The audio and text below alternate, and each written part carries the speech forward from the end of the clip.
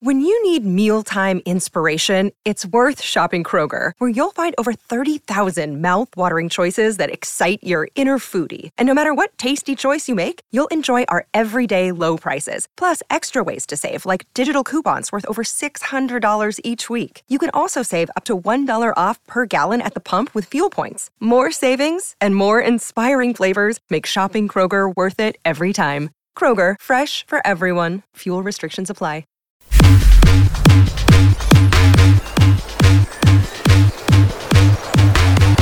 Coffee and Cream on Hail Varsity Radio with Andrew Rogers and Damon Benning. Keeper Bennett gets a block.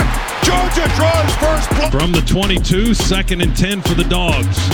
32 seconds to go. Bennett to throw. Right angle, one-on-one coverage, and caught, I think, yeah, touchdown, Mitchell. The play action, Bennett looks down the middle. McConkey's wide open. Touchdown, Dogs. Bennett takes the snap in the shotgun, throws for the corner. Brock Bowers one-on-one, caught, touchdown. He ate him alive. Falls down into the end zone. 6 more for Georgia. Georgia's relentlessness, and that's a missed PAT. Wow, this is definitely a news flash. Lesney hasn't done that. I don't think he's done it in his life. Just taking shots this morning over in the producer's chair. Shane Schillerberg, everybody, talking about a missed PAT, and I'll tell you why in a moment. It's Coffee and Cream in the Morning on Hail Varsity Radio, powered by Currency, alongside Damon Benning, Andrew Rogers, live from the H&H Chevrolet stage at Hail Varsity Club. Were you here at Hail Varsity Club? You can maybe let us know that yesterday, because there was a national championship watch party here. So I'd be interested to know how that event went down. Of course, you know, DB and I go to bed at 7 o'clock at night before the game even starts because we have to be up at 5 in the morning. Oh, wait, that is a lie? Yeah. We don't do that? Yeah. Oh, no, we stay up way too late and then wake up tired in the morning to deliver your news. Yeah, the whole tired thing. For some reason, Shane, how's my audio? Is it? I'm a little quiet in my headset. Am I on the struggle bus? I don't know. Shane, how do we sound? You guys sound pretty good. Oh, you sound like a regular person. But Andrew, for some other reason, it's just okay. Say something for me. I'm totally kidding. Listen, I think sleep's a little overrated. Well, as a dad. It is. It's extremely overrated. A dad, a coach. So many things. Superhero. Well, whose would I be? You would be Batman. Well, he's my favorite. No way. Yeah, way. Out of left field. Yeah, Batman is my absolute favorite. Are you a Dark Knight guy? Very much so.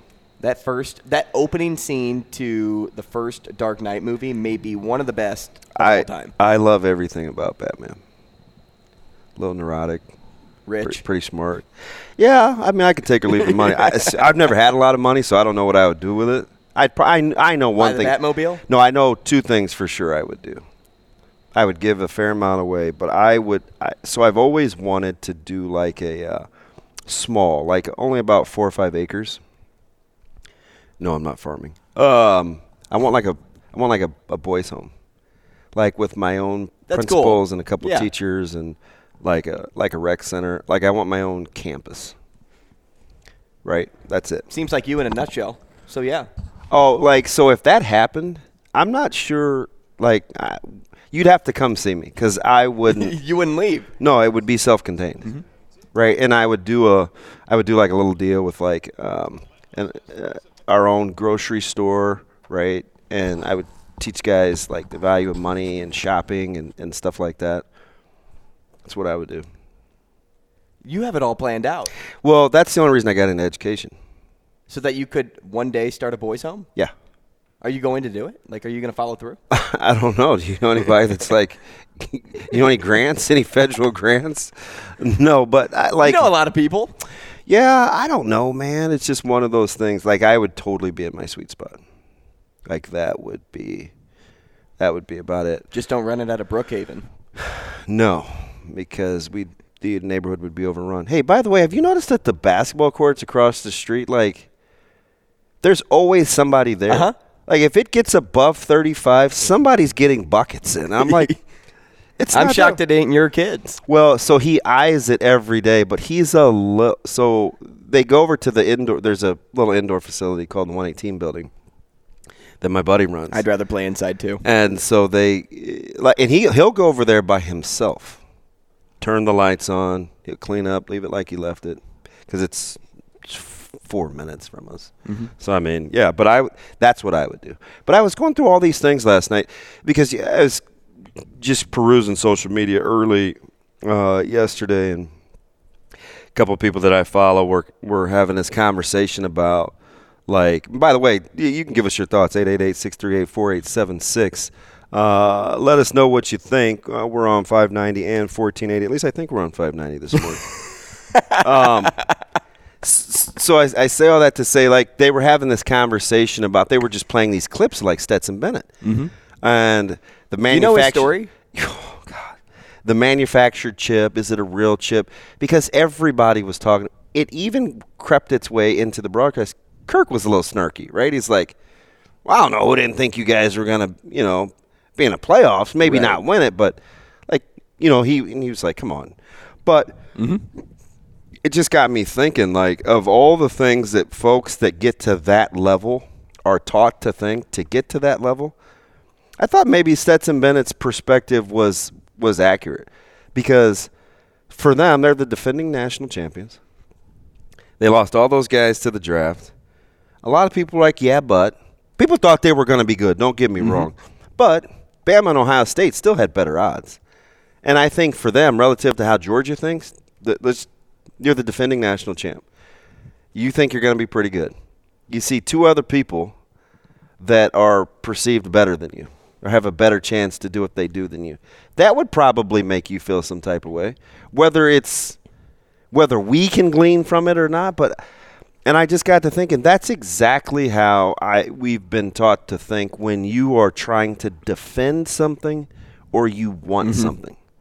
Right? I just remember in 95, like, anything that was perceived some sort of a slight, it was like, oh man, nobody believes in us. And, like, we truly believed that. I went through a couple of hiccups during the season. We had one close game. It was Washington State. And we still, like, our meetings were so intense with, like, the players and, and that's not good enough, and they think this, and, Lord have mercy, when people thought Florida was just a, point and a half favor, whatever it was. And, we heard Corso pick Florida. It was like we went crazy. And it's just like, I just think that's how people that get to that point to keep themselves – I mean, what about Kirby Smart that you heard didn't seem like he's constantly on edge? Hey, Kirby, which, by the way, they asked one of the – I cringe every time I hear somebody ask a question pregame to a coach. Hey, how are you going to win tonight? One word answer. And Dykes was like, well, try to play good football. Can't turn the ball over, things like that. Right. You know what you're going to get out of a coach that is coaching an underdog team. He's going to say, like, we got to be perfect. Yeah. And Kirby, conversely, was like, we're going to get after him. We're going to pressure him. We're going to hunt tonight. And every word was intense. His halftime interview. Oh, they're not very good in the third quarter. They're really good in the third quarter. So we're going to tell the score is 0-0. We're going to need to be perfect. We're going to stay on the gas. And I was like, you can tell that's how he is. Mm-hmm. It's not. And that was the mentality all season for them. Yeah. Just don't take your foot off the gas. And we kind of wondered sometimes, they would go through the motions, had a couple close games. But what did they always typically do? When it mattered, they played their best football. Like, they could truly light switch that thing. And the better the competition they played, I mean, we forget what they did to Tennessee when Tennessee was healthy. I mean, they controlled that game. Yeah, it gets overlooked. Start to finish. And I laughed, remember, when we were like, how is Tennessee ranked ahead of Georgia? Do you remember that? Yeah. I was like, we were probably the only two people that have been on Georgia. Ranked ahead of Georgia when you – but in full disclosure, I never liked – as you know, I never liked Tennessee because I thought they were terrible defensively. Mm-hmm. But and they were. Statistically, they absolutely were. But it goes all the way back then how people really – what was that game? Was Georgia favored? In what game? Tennessee, Georgia.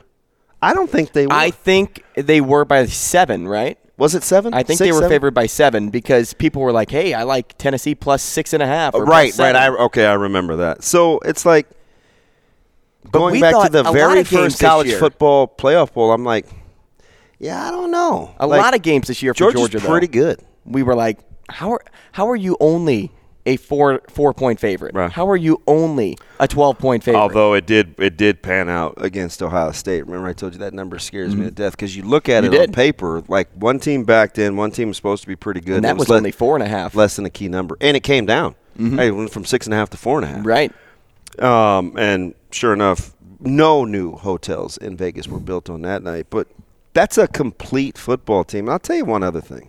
Curious to get your thoughts outside of the story that we had to have hammered down our throat about the plight of Stetson Bennett, which is a fantastic story. And unlike Kirk Herbstreit, I don't believe it should be a book. But maybe. It could be a book. It would be very regional, but it could be a book, right? I mean, in the South, it'll sell like crazy. You cross the Mason-Dixon line, it may be a wrap. But he made some throws last night that I think we take for granted. Like I'm a big Drop some dimes.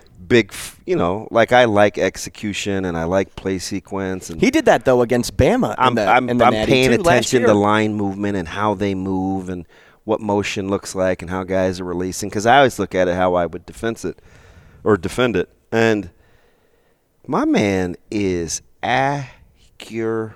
There had to be some times where TC was like, really, bro? Like, this is what we're on tonight. And Stetson Bennett was like, yeah, this is exactly what we're on. He had a good amount of time on a lot of those throws, but he was also forced out of the pocket a lot. And, you can see how comfortable he is, not only throwing the football on the run, but tucking and running.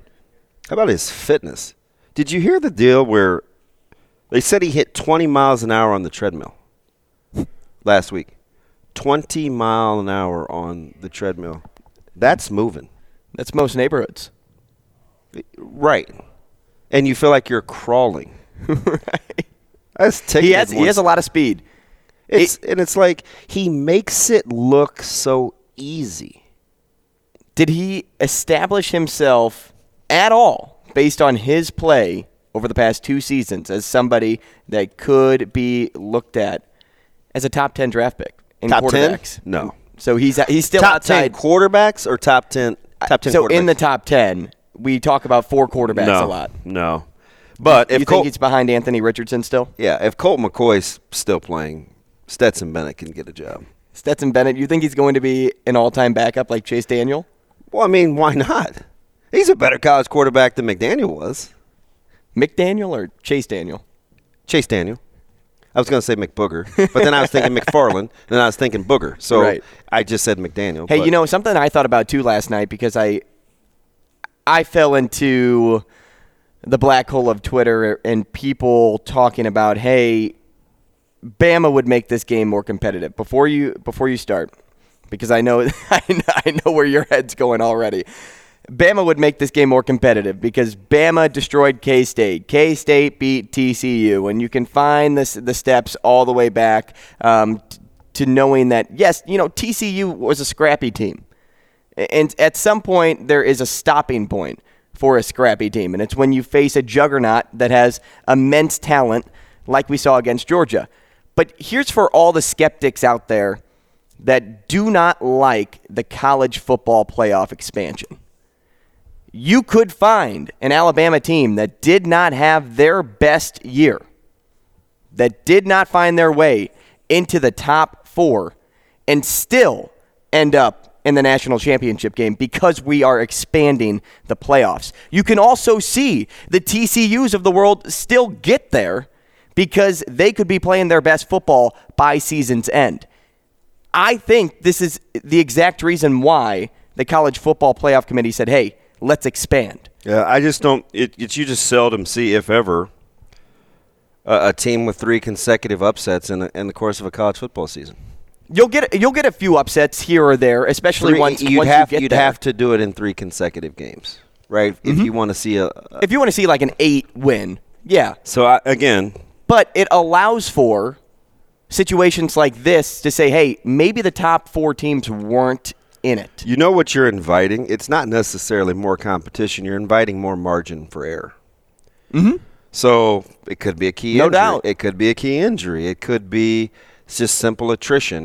It's the more games you play, the more chances you have to have something go wrong. But it's a safety net. does that supersede what could happen in a one-game winner-take-all scenario? There's lots of times you'll play a game and you're like, man, if they played 9 times, yeah, but you don't. Right? So, like, the reason I shake my head about that Twitter black hole is I can't stand that. I can't stand it. And it's because – I mean, you're telling people that TCU did not deserve to be there. And that's the beauty of sports. It doesn't work like that. Like, I don't even allow – it's aggravating because I don't even allow myself to go there. You get one shot at it. Like, that's what makes sports unique. And if you're not in a 5-game series or a 7-game series, you don't get the whole – I remember – I made the mistake, and I probably I got to own it, and I would take it back. I remember, and he's actually a good buddy. We got beat by Gretna 2 years ago, and I said, man, I just get the sense, on, and I said it in the same couple of sentences because I knew what I meant. I'm just not sure how it landed, and it apparently didn't land well to Gretna folks. But I said, gosh, I just get the sense, like if we played that game a couple of times, we would fare better than we did last night. But that's the beauty of the championship, because the team, and I said this, the team that seizes the opportunity real time are the teams that give themselves the best chance to win. My buddy called up, and his son plays for Gretna. He's a fantastic player, and he's like, look, man, let's not hear that. Right, and he was a little put off because my partner at the time for 10 days roughly had been saying slam dunk, no brainer, West Side. So he was a little gassed up, but I just don't subscribe to the, like, I heard it. I tried to nip it in the bud. Somebody tweeted at me a week ago about Ohio State and Georgia, and Ohio State being the better team on that night. And I was like, you know what?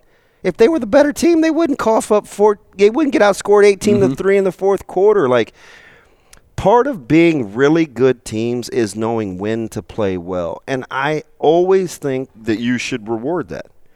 And especially in football, because you don't get do-overs. And it's the one sport where the level of physicality and the you give yourself every chance in a one-game scenario to go out there and lay it on the line. So every time I hear that, man, it makes my skin crawl.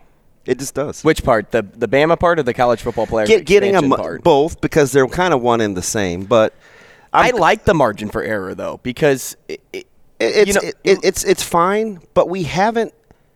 College football hasn't gotten new. College football hasn't gotten it wrong, though. Every year we think the best team in college football has won the national championship. So the bowl games are for entertainment. I want to see when you get to that stage, I want to see who the best team is. If I want to be entertained and just watch games. But do you want it to be a cakewalk? I can't. It is what it is. By expanding the playoffs, you'll still get the winner. You'll still get the best team in college football by game's end. But you may get the best game. Maybe. But again, and that's why it's built. Yeah, but I don't think that's not why it's built. It's built to get the best game there. No, it's built for revenue. Well, of course. You're doing it for money. That's the number. It has nothing to do. But it helps with margin for error too. It has nothing to do with competition. It has nothing to do with competitive balance. The college football playoff expansion has nothing to do with competitive balance. So you don't think that a 6-seeded Alabama team this year, if they would have went to the national championship and played Georgia, that game wouldn't have been closer? Well, it might have been closer, but it would have been a lot more competitive than what we saw last night. Then handle your business. I'm with you there. I'm with you. But there are so many things that happen throughout a season. Like you said, there's a big injury here, or you don't get this guy back until there, and now you finally get them back. You're back together. Your team put a good enough effort together to get to the playoffs. Not into now they could do contingencies when you compete. It's.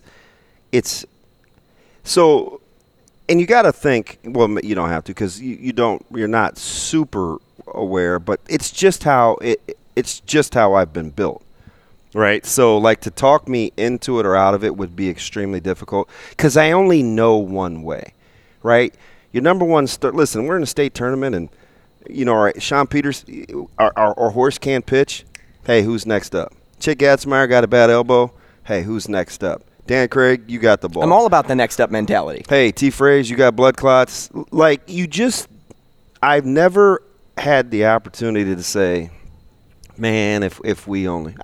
Listen, we were a prohibitive favorite at State and went to Rosenblatt and got beat by a team in Burke that played significantly better than we did. We got shut down by a horse on the mound, and I'm like, God, we beat this guy before this year. But you know what? We didn't get it done on the biggest stage, so you tip your cap. And it's like, I'm sure Ralston or somebody could have been saying, man, if we would have. Like, the beautiful thing about sports is you're not afforded that luxury. And I think that's what keeps the competitive edge going. Because when you're trying to get there, and it's like an invite-only party, right? The criteria to get invited to the party is a certain whatever.